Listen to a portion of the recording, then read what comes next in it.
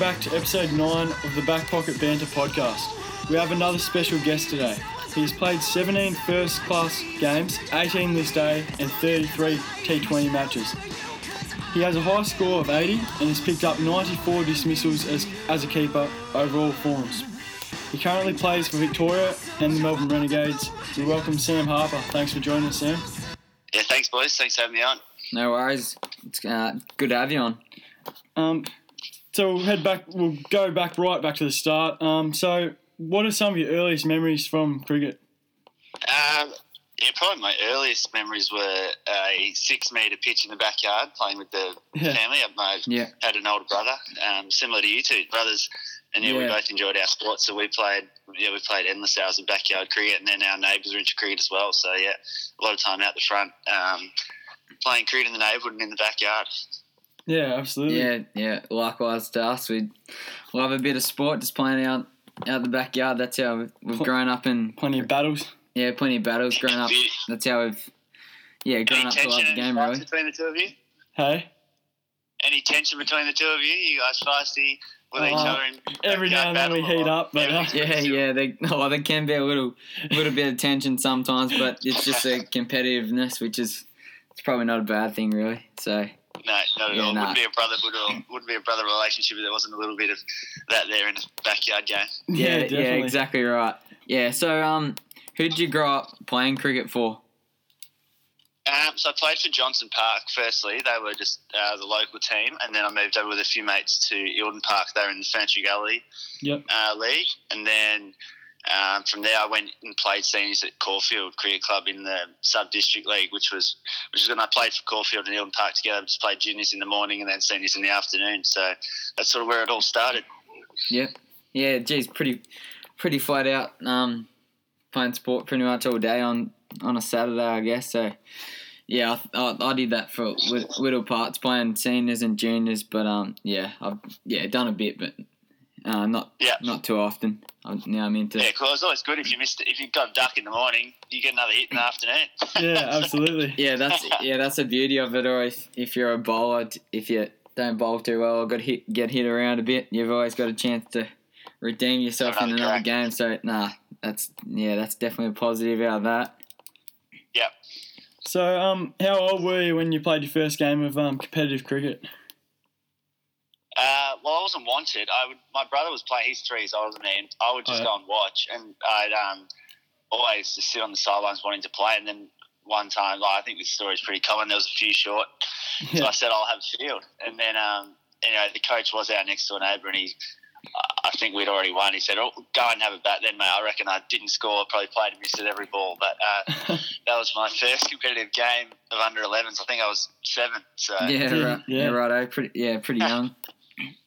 Yeah, but no, it was good fun. I just was keen to get out there. So, and thought I bowled rockets back in the day, as all 7-year-olds did, and they were probably 52 k's an hour, I think. So, and haven't got much quicker. Yeah, that's I'd like to think I bowl quick, but until they put me on the old speedometer, can't really tell you, to be honest. But that's exactly how Blair started. I think he filled in one game, and I'd played for a few years previously before he did, and then just filled in, and then just started from there, and that was obviously a few years back now. But I think pretty similar how it all started for both of us. Lovely. You boys bowlers or all-rounders, batters? I'm a bit of a bowler. Bowling all-round I'd like to consider myself, but got to work on the batting a bit. So if I can work on the batting, I think hopefully I can be playing a couple high grades in the upcoming season. Yeah. But more of a bowler. I'm a bit of both, really. I don't really mind. I bat reasonably high. I just got the good technique, but don't necessarily hit that many runs. But good one. Yeah. When did you start to realise that you could play cricket for a living and play professionally? I was probably not until I was in high school. I just played a lot of sports. I loved my golf. I played footy at school. Cricket was in the Aths team, so I was just playing a range of sports. And then, it was probably when I was 15 or 16 that cricket was cricket was the main one. But I always wanted to take it as far as I could. But I guess that's probably when I chose that I was going to take cricket as a sport. And I didn't really have an option. When you're 5'6", you're not going to get drafted at football, are you? So yeah, it's tough. Yeah, definitely. Yeah, it makes it tough when you're short, unfortunately. But yeah, you obviously found the path for cricket. Yeah, that's right. Found the niche there. I wasn't a very skilled footballer anyway, so thought I'd apply the trade on the cricket field. Yeah, it seems to have worked out pretty well for you there. So, how did you feel when you were given a contract by Victoria and also, firstly Melbourne Stars, but then Melbourne Renegades at such a young age?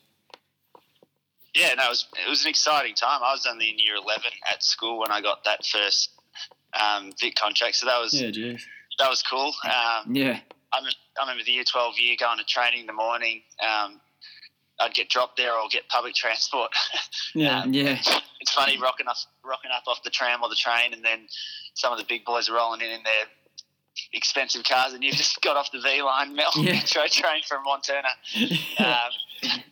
Funny, but that was how year 12 sort of played out. It didn't help my study, but I had a great year. And as you touched on, there was an exciting sort of transition into playing junior and senior cricket at Caulfield, then on to Melbourne, and then being in the state squad. Yeah, I bet it would have been. Getting signed in year 11, you probably rocked up to school and thought, geez, I'm pretty cool. I'm playing. Bit of a spring in your step, I guess. Playing cricket from my state at probably 16 or 17 years of age there. So, it's a pretty good effort to play that early on. Oh no, it was great. The boys at school kept things in touch though. We used to play all the classic games, Killer Hacky and British Bulldog at school. So no one really got too much of a spring in their step. They'd be on the deck pretty quickly if they did. Yeah. School cricket would have been a task to get you out from some of the boys, I guess. Yeah, a little bit. I went to Yarra Valley, which is an AGS school, so it was compulsory Saturday sport, so I would have to play for Yarra Valley on a Saturday, and I'd miss club games for that. So, that was some of my funnest cricketing moments. I mean, we won 3 premierships at school, and as you boys would know now, with some of the people you go to school with are some of your best mates. So they were good. They were good fun days. Yeah, definitely. So you made your Shield debut back in 2016 at just 19 years of age, making you the youngest wicketkeeper in Victoria's history. Can you describe the emotions of when you found out you were going to play? Yeah, no, it was super exciting. The weekend before we'd played South Africa in tour game at the MCG, and that was sort of my first real game at the MCG, and I just thought that was pretty cool, playing against like Morné Morkel and Dale Steyn and stuff, going, I do not know how I'm going to score a run here. Yeah, that'd be unbelievable. And then I think on the Monday, it was a bit of good fortune. Matt Wade got picked in the Australian team, so he was going to be away for 10 days with a one-day tour, and that led for an opportunity for me to play my first game for the Vics. Yeah. How did you fare in that game against South Africa? Did you make a few? Because I imagine it would be pretty exciting. I think I slogged around 40 boys. I think the part-timers came on by the time I came in at number 7. I think I might have been facing JP Duminy and the other Maharaj instead of facing the big 140k quicks. So don't know if you can count the 40, but I definitely counted it for the week after that. 100%. You definitely tell the boys. 40 against Morné and Dale Steyn. I think you've been pretty. Scorecard with the bowls on it, not who you face. You just send them the list of Steyn, Philander, Morkel, and then Duminy P bowled a few overs. Not to me there. I think you've been pretty modest there. That's pretty good effort making 40, and I'd certainly be counting them for probably the rest of my career if I did that against those sort of boys. But so it was a great experience. Funniest thing was Faf Duplessis was batting, and our fielding coach, who we all love, is called Jared Loffman. Loves his fielding, and he's one of the characters, and he's standing at square leg, and Faf hits one straight to him. He takes a dive and catch away. And, no way! So that was the memory of that day. Yeah.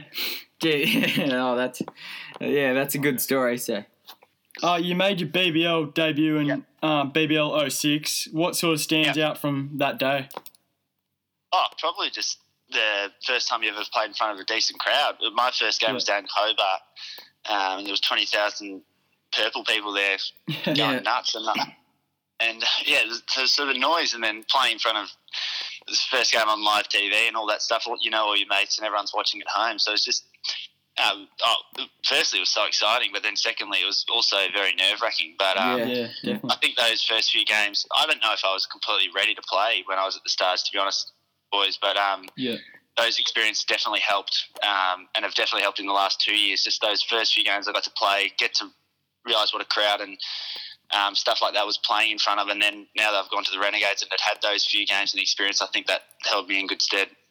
Yeah, absolutely. Yeah, absolutely. So, being used to it would definitely help.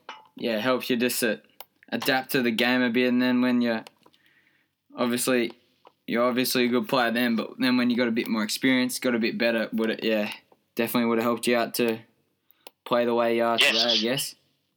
For sure, absolutely. You can't. It's funny they say you can practice facing things on a bowling machine or whatsoever, but you can't emulate a crowd. You can't just get 20,000 people to rock up and watch you train. So, yeah, definitely. You can only learn when you experience it. Yeah, when you're out there. Yeah, that's right. Yeah. So, when did you first become a wicket keeper? Well, we kept in under 11s, but that was just.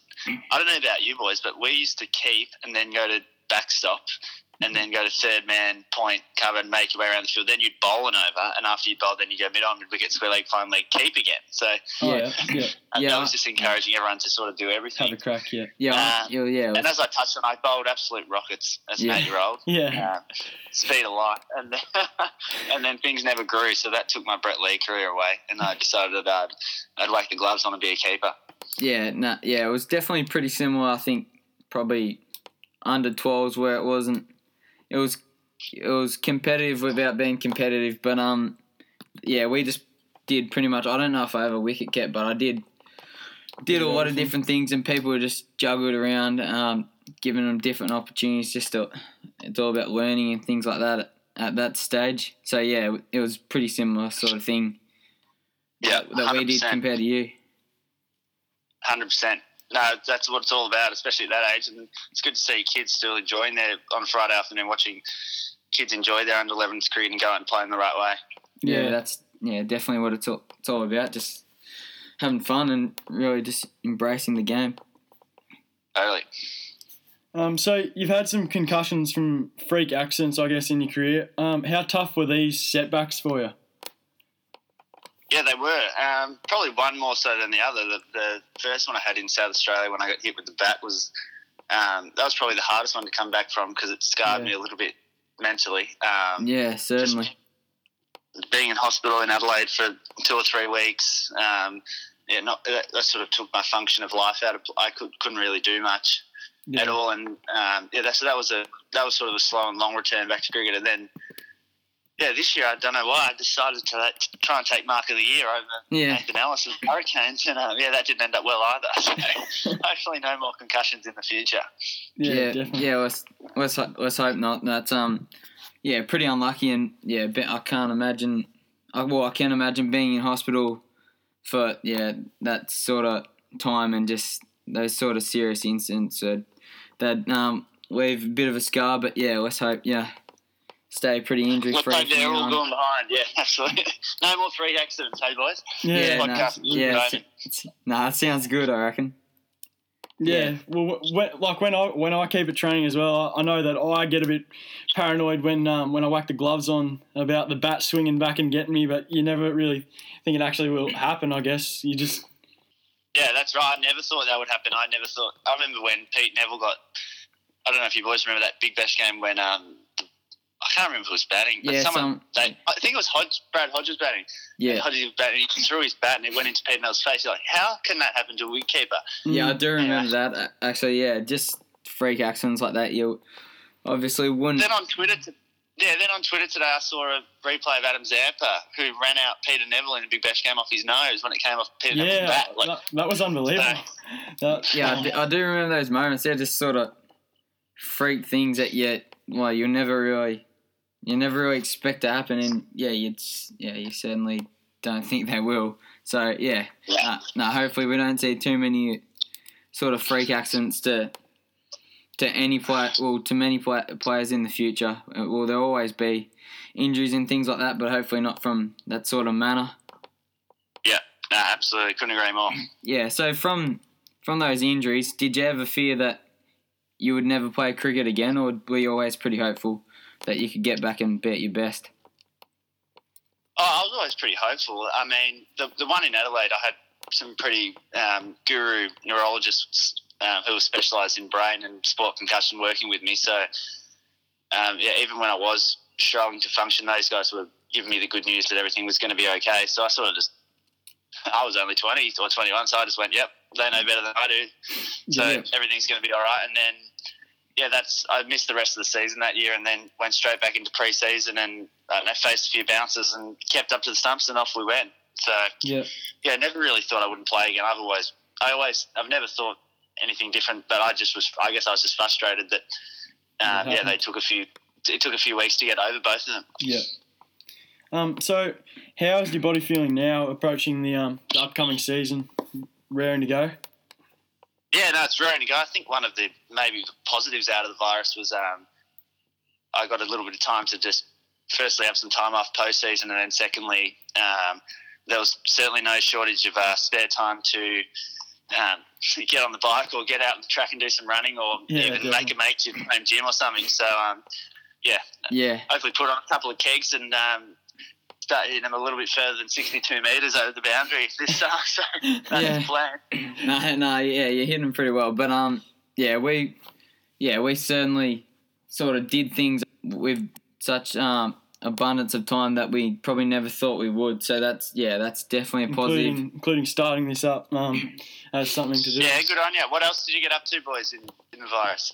Well, we were doing a lot of sport battles, whether it be basketball, cricket, kicking the footy, that sort of stuff. But plenty of 2017 Richmond replays are on, I can tell you that much. But they footy videos got a fair workout. But we live on a farm, so we put a bit of a gym set up in our wool shed, and just a bit of a man cave, I guess you could call it. So that's plenty of space. Yeah, that's worked out pretty well, man. It's just been good to do things that we probably thought that we wouldn't do otherwise. So yeah, definitely. Yeah, good one. Yeah, so you were initially contracted as a replacement player by the Melbourne Renegades. Yep. Yeah, how pleasing was it to make the most of your opportunities and play some good cricket? Yeah, no, it definitely was. I hadn't really found my niche in the T20 game. The Stars, it was probably not suited to me batting down at number 7 and coming in when there was 5 fielders out. I found that hard to find the boundary or hit a 6 over the 5 ringmen. And then it was sort of just good timing that Andrew McDonald was our Vic coach, and we've done a lot of white ball stuff together, and he thought that my best place to bat was opening or batting number 3. So he gave me a shot at the top in the first few games. I was playing as a fielder, actually.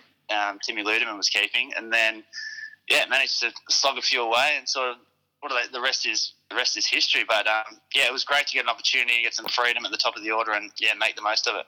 Yeah, certainly. We were speaking to Gotchi a few weeks back, and I think he sort of has that same role, bats in the same position when you more often than not come in with a couple overs or a couple balls left, and you're sort of a fair chance of getting out, and the only thing you can do is really hit, so it doesn't give you a great chance. But obviously, like you touched on, coming up the order, opening with the field up, it would give you more of an opportunity and just more time to really score some runs, I guess.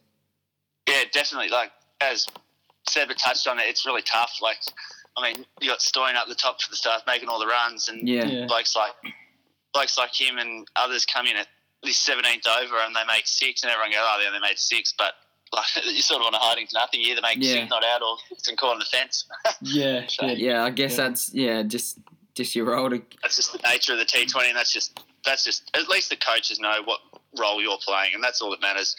It doesn't really matter what's happening on the outside. If you know what the boys are expecting of you and what the coach tells you to do, and you're doing that, then yeah, that's all you can do. It doesn't matter whether you're coming in the 7th or 17th over then. Yeah, exactly right. You can only do as You can much as play your role.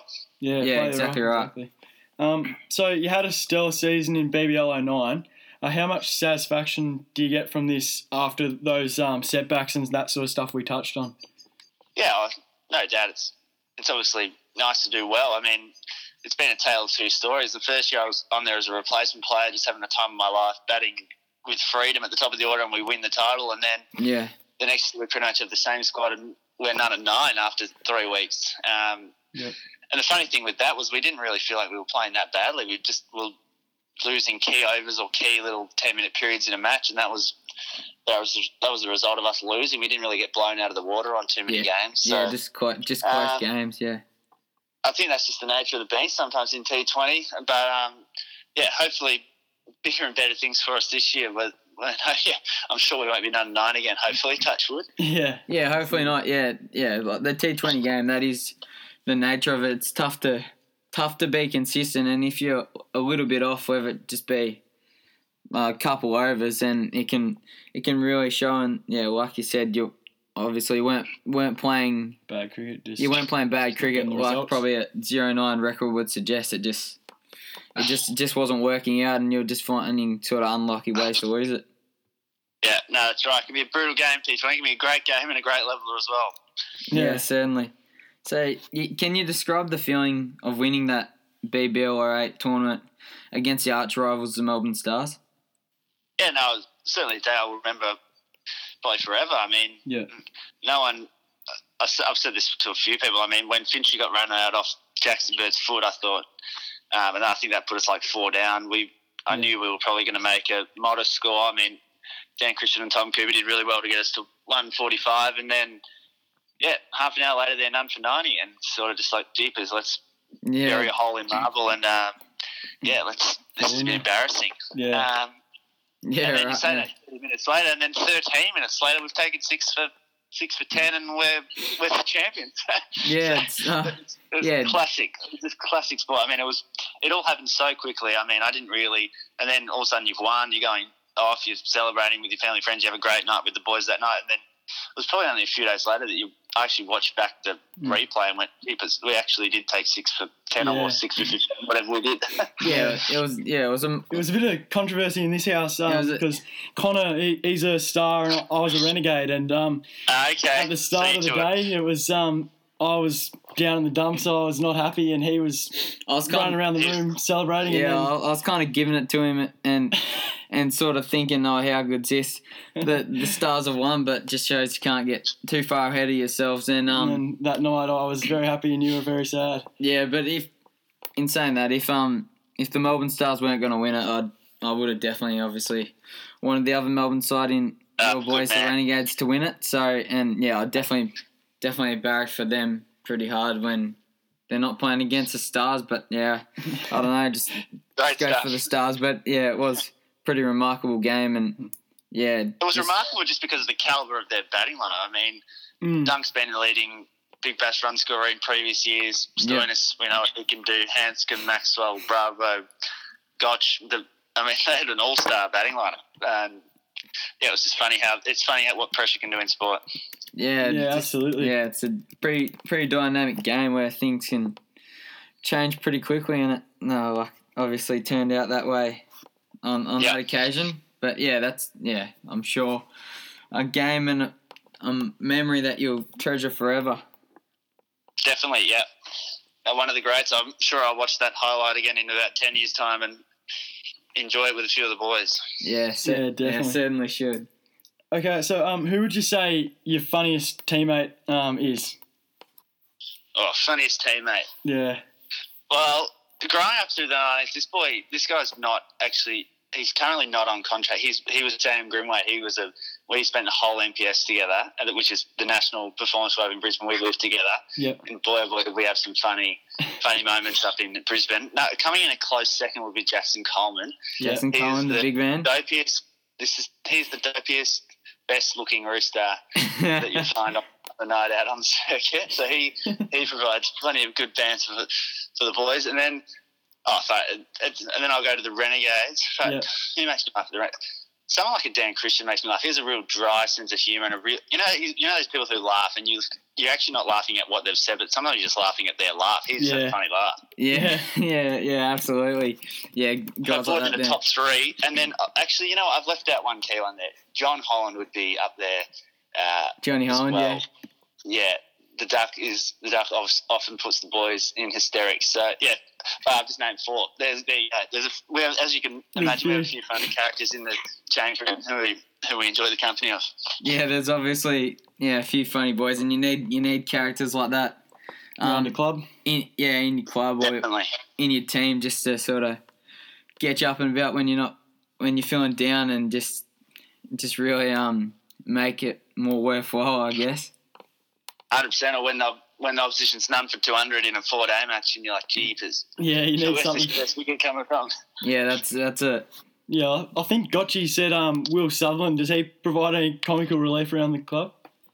Yeah, Big Chiefs. Big Sutherland's good as well. He is good value. He's great value. Yeah. We went on a pre-season trip to Dargo last year, and we got punished during the day, but we were allowed to have a beer at night. And, Sutherland enjoyed a beer at night and enjoyed a story or two. So no, he's another one. Good value. Yeah. Yeah, so you definitely need blokes like that around, especially when you are the opposition is none for 200 in a shield match. So yeah. 100%. Yeah. So who would you say have been some of your greatest role models or mentors for yourself in your career today?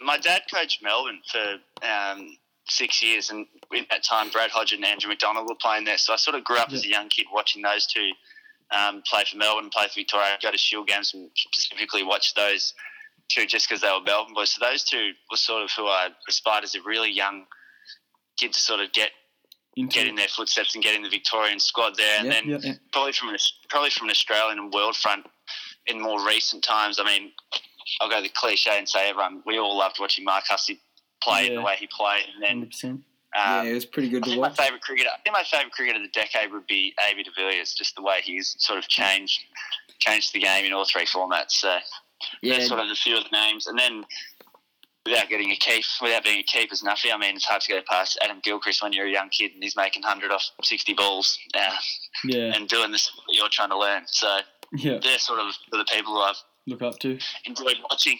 Yep. Yeah, it was good to see AB de Villiers in the BBL last season, and I'm not too sure if he's coming back or not, but certainly hope so. And he absolutely, he was great. I mean, the funniest thing was Boise bowled him second ball, and I was keeping. I'm like, right, this is surreal. I'm keeping to one of my heroes, and then he got out. I was like, wait, that's not supposed to happen. Yeah, that's not supposed to happen. Yeah, I think maybe there might have been a game against the Stars where he really turned it on. Yeah, I think he made 60 or 70 off probably 40, and then he really showed his class and his world class ability pretty much.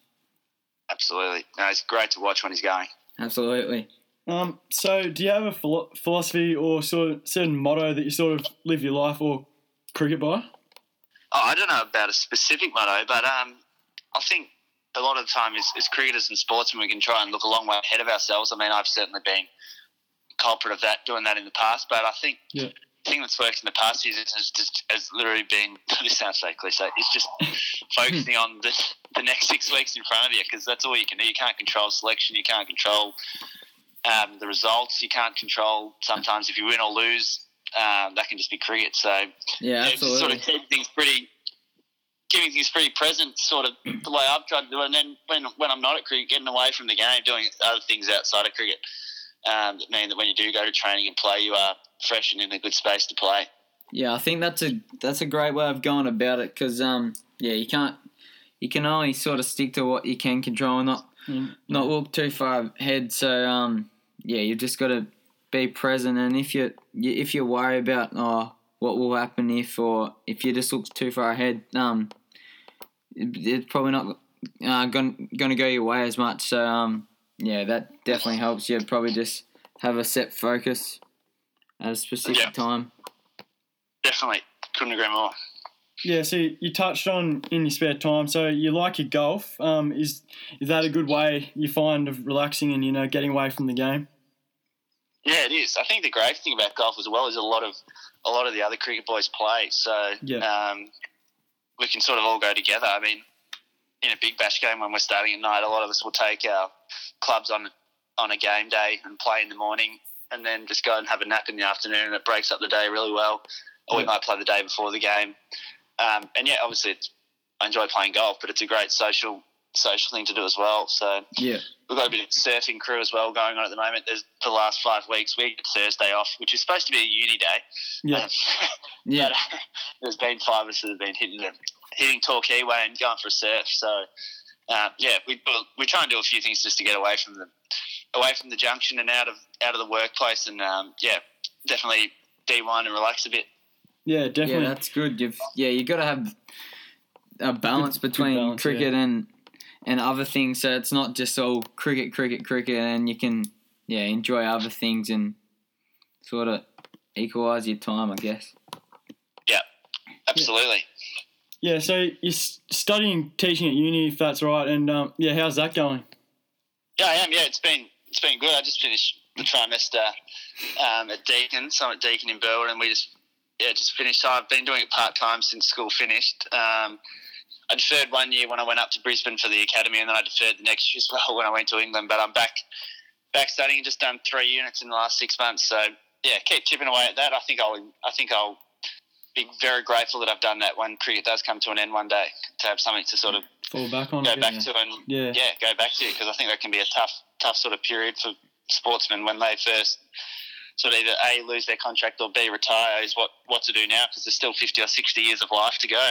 Yeah, definitely. Yeah, I'd certainly like to do something like that, maybe PE teaching, sports journalism, just something in the sports industry, because boy and myself obviously love it, and that was just really enjoyable for us. So yeah, beauty, go for it, go and do it. I'll have a crack. So so what is some of your goals for the upcoming season? Goals for the upcoming season? Well, hopefully we get a season going. That's goal number one. Probably a few of my goals.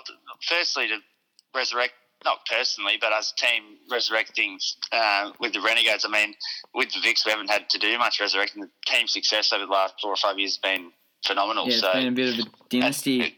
The goal is to continue that. And I think as a young group, I mean, you said you had Gotchi on the line on the podcast a few weeks ago. Yeah. Guys like him and myself and us younger crew, eventually Finchie and Maxie and these boys won't be there, and we'll sort of have to be the senior players. So I think for us younger boys to start sort of paving our own bit of history into the Vics as well. And, they're sort of just the goals with both those teams and clubs, just to sort of, A, get one back going into a successful nature, and B, keep the other one going and play as much of a role in that as I can. Yep. Sounds like obviously a good idea there, and hopefully we can get a cricket season up and going, and hopefully the Vics and also the Renegades do pretty well. Yeah, definitely. I'm sure we will. So that's about all we've got for you, Sam. Once again, thanks heaps for coming on, and good luck for the future. No worries at all, boys. And we'll definitely keep following your journey. And good on you. Great stuff with the podcast. I'll be following your future episodes. It's great what you boys are doing. All right. Thanks very much. Thanks a lot. No worries. Once all again, the best with your schooling and cricketing endeavours as well. Likewise with your the teaching at uni. Thanks, Sam. Appreciate it. I need all the help I can get. Thanks, sure. No, you'll be right. Yeah. See you later. Yeah, thanks for coming on. Cheers. Catch up. No worries. See ya. And following on from that, it was good to get Sammy Harps on. Thoughts on that interview, Con? It was good to have a chat to him. Yeah, it was great to have a chat to Sam Harper, ripping bloke, and obviously a rising star, really. Good player, still pretty young at 23, so it was good to get his insights, and we look forward to his future progressing well and him continuing his form in the future. Very dominant player for the Renegades last season. He was. I think he was a top run scoring. Yeah, bit of a shining light in a bit of a dark season from him. So he's definitely one to watch out for in all forms, I think. So yeah, definitely. So we'll move we've got a question this week from Bailey Walsh. He says, what is your top 8? First of all, Bailey, thanks for the question, mate. I'll kick it off proceedings. I'll list off my top 8. So I've got Giants finishing minor premiers, West Coast, Collingwood and Richmond to round out the 4. I've then got Geelong 5th, Brisbane 6th, Hawthorn, your Hawks will scrape in, Bailey 7th, and Essendon, I reckon, will sneak into the finals and possibly be a dangerous force, I think, in the finals, to be honest. So, that's my top 8, Bailey, and we'll move on to Connor here. Yeah, I think that sounds pretty good, boy. Yeah, and thanks a lot for the question, Bailey. I've got Collingwood minor premiers, and then I have GWS 2nd, Richmond 3rd, and West Coast to round out the 4. And then I'm going to go with Geelong 5th, Essendon I think 6th, Hawthorn 7th, Brisbane to round out the top 8. I think they'll drop off a little bit, and they weren't too good in the first round, but I think they had a good year last year. But was me, was it? Pretty similar. Yeah, I think it but was their young team will just drop off a little bit, but they can obviously still be pretty dangerous. So that's me for you. Definitely. It's me. Yeah, so now it's time for Blair's Blowtorch. Blair's Blowtorch. That's right, Connor. This week, you could say my Blowtorch is taking a recurring theme, and a few people wanted it back, so it'll be coming back each week. So I've got this week, my Blowtorch is Billy Frampton and Kyle Hartigan from the Adelaide Football Club. As grown men, it's an absolute disgrace to see behaviour like this with a teammate. Throwing punches during an intra-club match is a terrible look on your club. Is this what we want young kids growing up seeing? Save those for this Saturday night and get a bloody grip, boys. That's what I've got. Yeah, pretty stern there by you, but I think I'll just relay that message. Yeah, it's not a good look, and I think it's somewhat reflective of the way Adelaide are at the moment. And I don't want to keep pointing the finger at Adelaide for the Blowtorch and over in South Australia, but you can't be doing that at training. And we're not haters on Adelaide, but they've just come up. You can't be doing that. Come up with a few things, and it's just reflective of where they're at. They've lost players. Their leadership has been their leadership players have been questioned, and they've been questioned as a team. So it's not looking good for Adelaide this season, but they've still got obviously a long time to turn it around. So let's hope for the best for Adelaide. All right, and now we've got this week's footy tips, Connor. Obviously, we'll discuss last night first, I guess. A draw to kick off the season, 36 apiece, Richmond and Collingwood. Thoughts on the game last night, mate? Yeah, well, I didn't suspect it would be a draw and that low scoring coming into it. I guess you'd consider it's a good game because it was close, but that you could obviously see that skills weren't to the level they normally would be, and that teams just weren't playing quite as well due to a number of things, not playing for, I think it's been 81 days now, which puts you off a bit. Adjusting to shorter quarters and with the Dewey conditions and also. With crowds as the Dewey conditions also didn't help, and the fact that teams haven't really been able to train as a full group. They've just been sort of in their lines training, so about 6 or 8 in a group, and they've only trained, I think, together maybe once a week. So it was a good game in terms of how close it was. But we want a bit more scoring. Hopefully it'll be interesting to see how the game tonight pans out. Yeah, I'm keen to see that. And I think from two quality teams like Collingwood and Richmond, we'll see that in the near future. And I've got Geelong and Hawthorn both. I've got Geelong and Hawthorn finishing both in the top 8, so I think that should be a good game tonight. And that'll push us into our footy tips for the week. I'll go with Geelong, Connor. I think they'll get a win against Hawks tonight. What about yourself? Yeah, it should be a good game. I think it'll be a good game. I think the fact that it's at GMHBA Stadium, despite them being no crowds, they just play it pretty well there. Geelong haven't lost much at all. there. So I think the fact that it's there, they'll win. And for a margin, probably about 3 goals, about 18 points. But I think it'll be relatively close for the majority of the contest. I'll go 9 points, I reckon. Second game, Brisbane Freo. I'll go Brisbane. They're definitely the hot favourites, I think, and I don't see Freo doing a whole lot this year, so Brisbane for me. Yourself? Yeah, once again, this one's at the Gabba, the first few for Brisbane are, which is going to help them a lot. They've got, like I said, with Geelong before, Brisbane have trained there for a long period of time now, and I think they'll win reasonably comfortably, probably about 5 goals, about 30 points for this one, I reckon. Yep. Who do you got for this next one? Carlton, Melbourne, Connor? Carlton, it's an interesting one. Both teams have they're hoping for obviously better seasons, and there's a bit of promise as young talent on both lists. It's at the MCG. Both the teams home ground, really. So, it's gonna be close. I'm gonna go with Carlton. They showed good signs. It's been a long time since round 1, but they showed good signs after looking like they were going to get obliterated by the Tigers. So I think that will hold them in good stead for this game and the remainder of the season. Yeah, I was going to go Carlton as well. Even though Melbourne are favourites, I think. I think they'll both finish similar place on ladder. But I've gone Carlton. Moving on, Port Adelaide, Connor. Yeah. The showdown, they always produce pretty good games, and it's a bit of the flip of coin with this one. I think Port Adelaide, if they're wanting to make final, I think they, despite it being early in the season, I think they need to win games like this, and I think they're overall a more stable, better team than Adelaide at this point in time. And I am going to go by 4 goals. Port Adelaide, I'm going to go by 24 points there. I just think they're in better position. Yep, I'll go Port Adelaide as well. Should be a good game. Showdown's always good. They're missing Ollie Wines, but Port Adelaide for me. Gold Coast, West Coast. We'll finish off quickly here. We've got West Coast. I'll go. The Gold Coast, I think, will be wooden spoons this year, so it's a bit of a gimme for me there. Yeah, a bit of a hub down in Queensland. I'm going to go, West Coast by quite a margin. I'd probably say about 8 goals for West Coast. Yep. With that one. GWS, North Melbourne.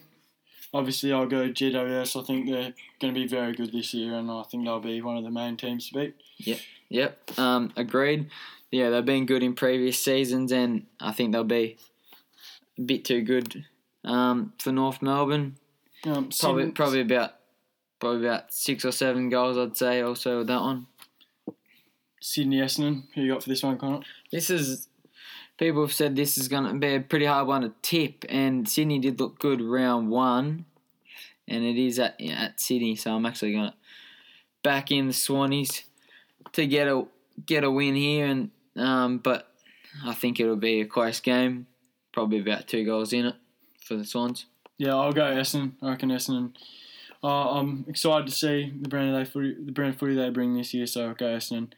And our final game of round 2, St Kilda Doggies. Connor? Okay, I think Western Bulldogs. I think they were disappointing round 1, and it'll be burning inside, not playing for so long. And St Kilda, it will be burn for them too, because they let slip a good lead and a good chance to win that first game. But I think Western Bulldogs will showcase their credentials and what they're sort of talked up and hyped up about, and get a 3 or 4 goal win there.